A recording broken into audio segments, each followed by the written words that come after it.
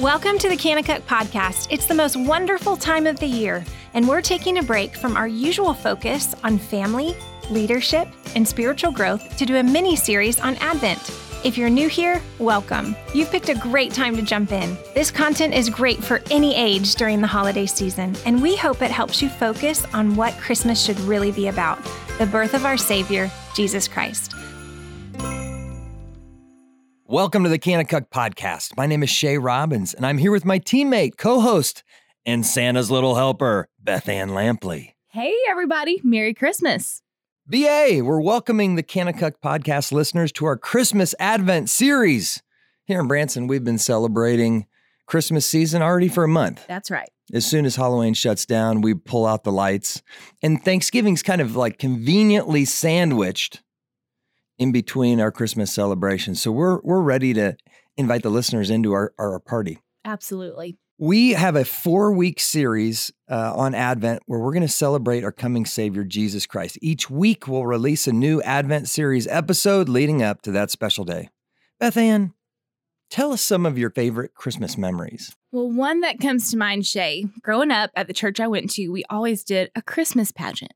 Now, some of you may be thinking, is that a beauty pageant? No, it's a Christmas pageant, which is essentially a Christmas play. And I thought it was probably a Broadway production. We had camels and live animals, and it was super fun. The whole church was involved. You'd spend pretty much the whole month of, December working on it. And the community would come out. It was really, really fun and some really great memories.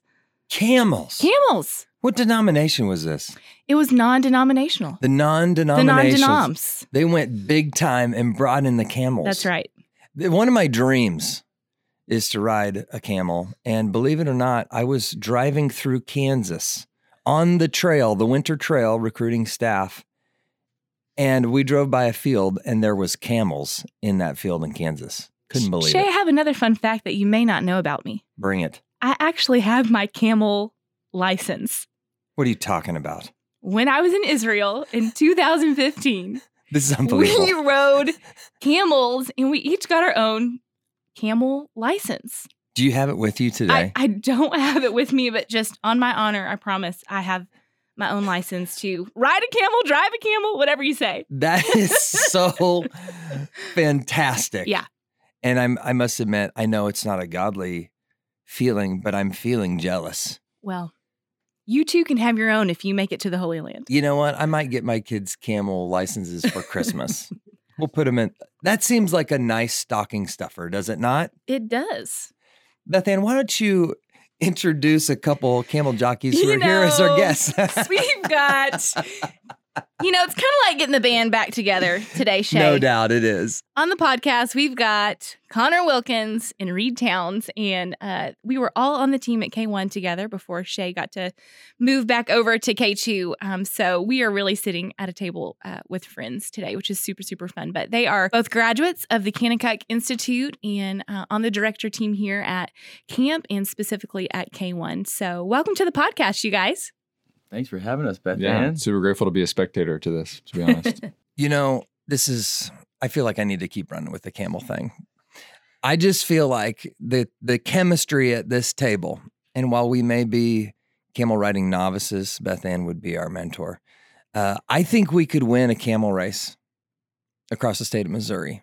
I actually was on a similar trip to Israel that had camels, and they had license there as well, Beth Ann. So you and I get to share that. Did you get one? I do also have a camel license. Do you have it on you? I don't. I checked my wallet. I don't have it in my possession. Why would you not carry your camel license with you? It was because it's a piece of paper. It doesn't hold up super well.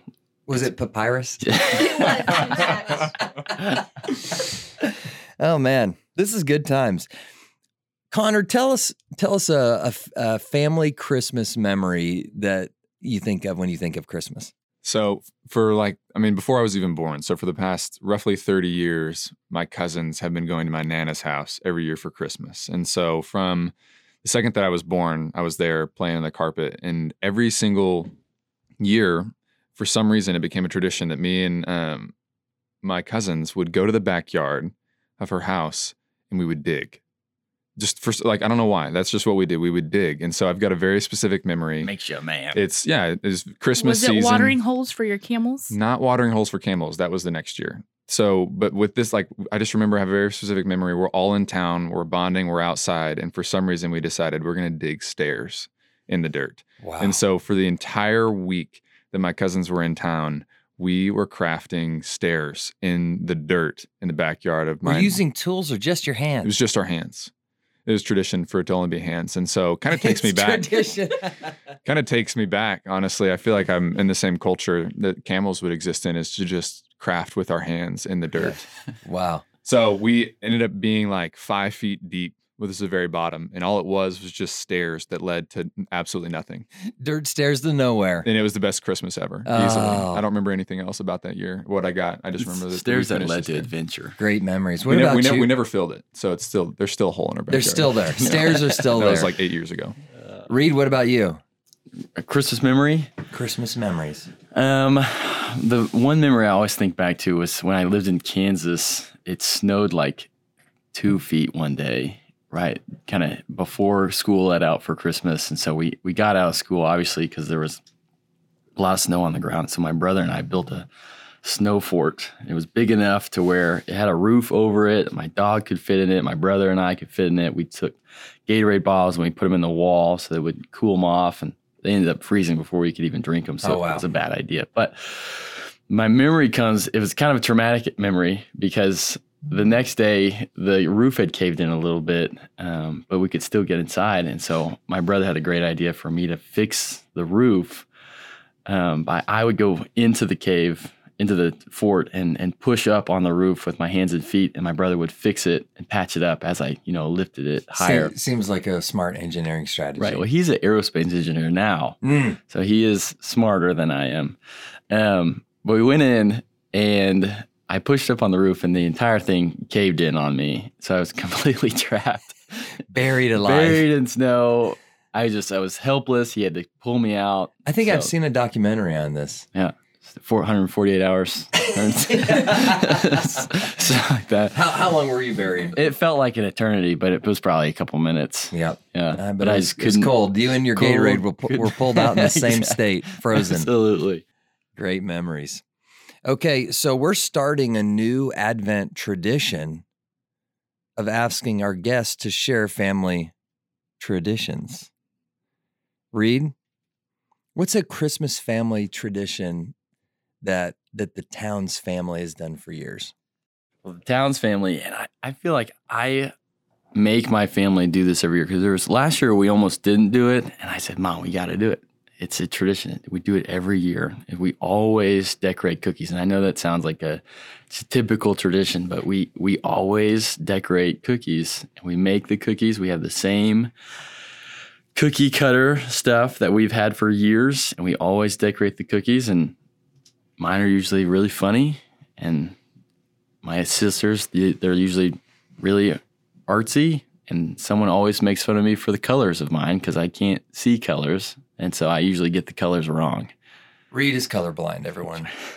Reid, just out of curiosity, which ones taste better? Artsy or funny? Oh, funny. Definitely. Funny tastes better. Funny tastes better. When you're laughing while you're eating little it, Christmas there's cookie tips. It's a little bit of joy in the funny taste. Cookies taste better. Every time. Connor, what about you? Family tradition. Every year, same cousin gathering, we play kickball. That is a tradition of ours, is that every single year, don't know why, but we just love competition. And so my baby cousin always picks the teams. And so we would just play kickball every year in December. It's freezing outside. But from my youngest cousin, who's 3, to my grandma, who's, I don't know how old she is because she keeps that a secret. We're out there. We're playing kickball every year. No way. I'm undefeated. We've played you're playing three times. Yeah, we played. So we have cousins ranging from 30 to. So most of us are older. Yeah. But yeah, kickball's our tradition. We kind of fight for it, and then there's a pretty huge celebration once we win. First the stairs, and now the kickball. Mm-hmm. That is so Amazing. fun. Yeah. What about Beth Ann's family? Well, every Christmas Eve that I can remember growing up was spent at my Uncle Kenny and Aunt Rita's house in Illinois. And the whole family would get together, cousins and aunts and uncles. But the Christmas Eve party, like, it never changed. Like, I can still see, like, the green punch bowl that is sitting on the counter next to the sink, like the same snacks. We had them every year in one little room. The Christmas story, you guys know, it's on for like 24 hours during Christmas. Oh, yeah. Like, Nonstop. always a room of older cousins watching that. But then the best tradition of that night was all year, my Uncle Kenny would save all his loose change. So by the end of the year, he had this huge jar. And if you were still in school, so like 18 and under, I think, or maybe if you're in college too, I don't remember, but your name would get to be in the hat to be drawn for the big jar of change. And it was just like this huge moment leading up. Like, the jar was like on the table. You'd stare at it all night. Oh. And then there was this moment where everyone gathers in the kitchen. All the names are in the bowl, and he's just taking his time and draws it out, slowly opens it, and you're just waiting, wanting him to call your name. Did you ever win it? I actually did win it one time, which is super, super fun. Oh, did you lose your mind? Oh, lost my mind. And he also always did one gag gift as well, because that's just who he was. He was Kenny. always Uncle playing Kenny. jokes. So Uncle Kenny. So He's those ornery. are really fun memories. All right. Well, Beth Ann is going to do our scripture reading, and then Reid and Connor have a devotional on hope that they'd like to share with us today. This is Isaiah 9, 2-3, and 6-7. The people who walk in darkness will see a great light. Those who live in a dark land, the light will shine on them. You will multiply the nation. You will increase their joy. They will rejoice in your presence as with the joy of the harvest, as people rejoice when they divide the spoils. For a child will be born to us, a son will be given to us, and the government will rest on his shoulders. And his name will be called Wonderful Counselor, Mighty God, Eternal Father, Prince of Peace. So I think if we're going to dive into hope, I think obviously you get to see Isaiah's talking about the coming of Christ. And so especially as with the Christmas season, this series, we're moving into the coming of Christ in Christmas. And so I think one of the things as I was going through this is like, one, where to begin when you talk about hope. I feel like there's so many different ways you could take it. But I really feel like, especially when we talk about hope in a worldly sense, that we kind of miss the definition. So Reid and I are going to dive in, but before we do that, I kind of want to go more into like defining what Scripture means when it talks about hope. And so I looked up the Oxford definition of hope, and this is what it says: a feeling of expectation and desire for a certain thing to happen. And then the sentence that it gives, it says, he looked through her belongings in the hope of coming across some information. And so just in that definition, it almost seems like a synonym would be like a wish, like he's wishing that he comes across something, that it's not like this like complete confidence necessarily. And then even when we use hope of like, you know, this past weekend where I was like, I hope OSU beats OU in Bedlam. It's not like And yes, they did, by the way. They did. Thank you for saying that, BA. But it's like almost like when we're talking about hope, it's like I'm wishing. Like it's not like if we were to like use hope in our day-to-day context the way that Scripture does, it would be like, I hope the sun comes up tomorrow. Like that would be the proper way to use the word hope. But yet we use it to like, I hope the weather's good tomorrow, to where like I'm wishfully thinking, but not necessarily 100% expectant. But then when you go to Scripture over and over and over again, like wish wouldn't seem like the synonym for hope. Like it's more of like you get to see in Scripture of like wait, but like when you go like the definition in Hebrew would say to wait, to hope, and to expect, and like a confident expectation.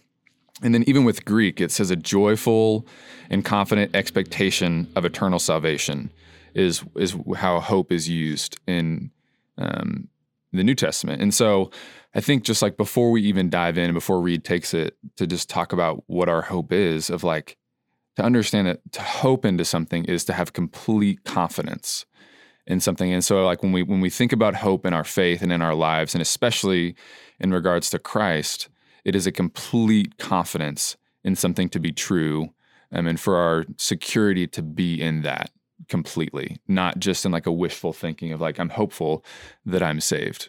Great point. Absolutely. That's good.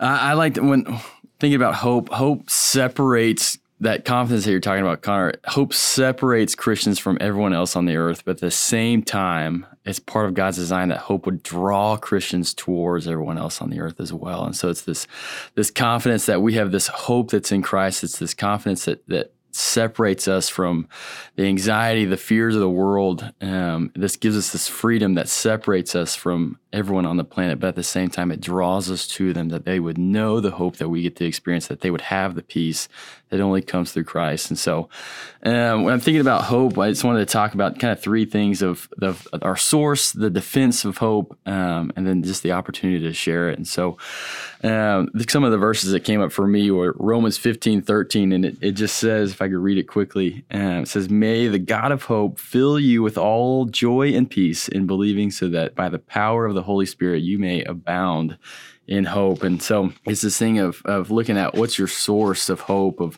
Is your hope in the things of this world, or is it in something else? And when your hope fades, it's because your source has faded, and when your source runs out, your hope runs out as well. And so talking about hope in this world of there's a lack of hope so much. Lack of hope leads to anxiety and fear. And when you start to ruin what I have my hope in, then there's anger towards you, that I start to hate you because you are getting in the way of where I find hope. And when your hope is in a source that is untouchable, when it's locked down, there's this freedom from anxiety in that, because I know that it's good. Talking about defense of 1 Peter 3:14 through 16, you've probably all heard this one. "But even if you should suffer for righteousness' sake, you will be blessed. Have no fear of them, nor be troubled, but in your hearts honor Christ the Lord as holy, always being prepared to make a defense to anyone who asks for you a reason for the hope that's in you. Yet do it with gentleness and respect." And it's just this opportunity to defend where your hope comes from, to defend it to others, to defend it in your own heart, to know what's in your heart, to test what's in your heart, like it says in Psalms 139 or Deuteronomy 8, to try your heart, to allow yourself, to God allows testing of your heart and your faith to see what's in your heart, of what's actually the source of what are you defending your life on. And then finally, an opportunity to share. 1 Timothy 6:17 through 19 says, "As for the rich in the present age, charge them not to be haughty, nor to set their hopes on the uncertainty of riches, but on God, who richly provides us with everything to enjoy.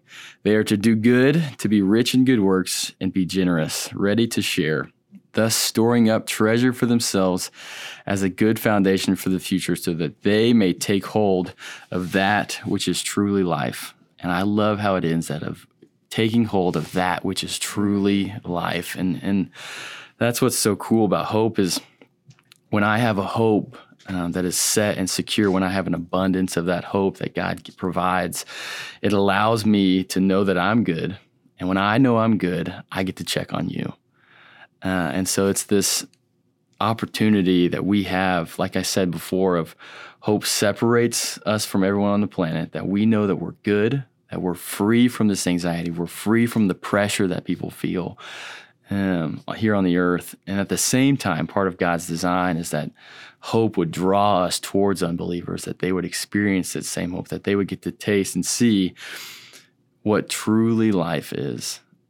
And it's in the hope of Christ, and it's this freedom from that. And I'd love for Connor to close it down of just talking about what that hope is. Yeah, I think to just kind of land the plane, I think a lot of times we talk about hope, and I love like our hope and like what brings us security is that our salvation is in Christ alone, and it's through faith alone in Him. And I think that's the key of like I'm able to dwell securely in hope, as Acts 2 would say, because of what Christ has done. Is that, and again, that's where the gospel comes in to hope, is that I cannot earn my way to heaven. I can't earn God's love for me, but like because of what Christ has done, He has come and lived the life that I couldn't.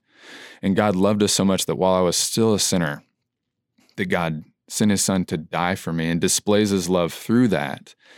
And it's knowing that He has earned my salvation, and that my flesh dwells secure in who Christ is and what He has done for me, and that I get to approach the throne room of grace.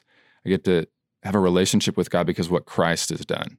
And I think that's the key of hope, is that like my security isn't dwelt in what I own, man's opinion of me, how successful I am in life, or the circumstances of anything going on, but my hope dwells in my identity in Christ. And that's what gives me hope and confidence to then go and minister to others. And what I love, and I just want to read these few verses to finish this off, is Psalm 71 says, "But I will hope continually and will praise you yet more and more. And in Psalm 42, it says, why are you cast down, O my soul? Why are you in turmoil within me? Hope in God, for I shall again praise him, my salvation. What I love is that the result of an understanding of hope, the response is praise and gratitude. When I understand where my hope comes from, and that is through salvation, which I can't understand what that word means unless I understand the gospel of Christ. From understanding that, my response is praise.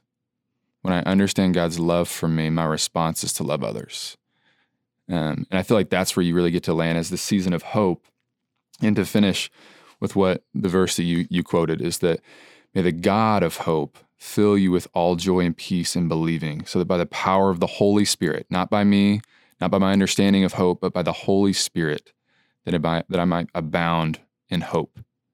And that's this season, is we get to really just be hopeful, and that brings a peace, and it brings praise, and it brings gratitude, which leads to giving and loving God's people from understanding the love that's been given for us. Awesome word of truth, guys. My takeaway, hope gives me the security and confidence to care deeply for others. And we need that this Christmas season.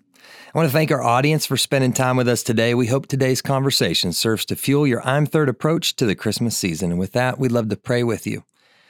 Father, we come to you today and we thank you for the hope that you've given us in Christ. No matter what's happening, no matter how hard the trials are in life, we can trust and rest and hope in you. And we pray that over our listeners today. In Jesus' name we pray. Amen.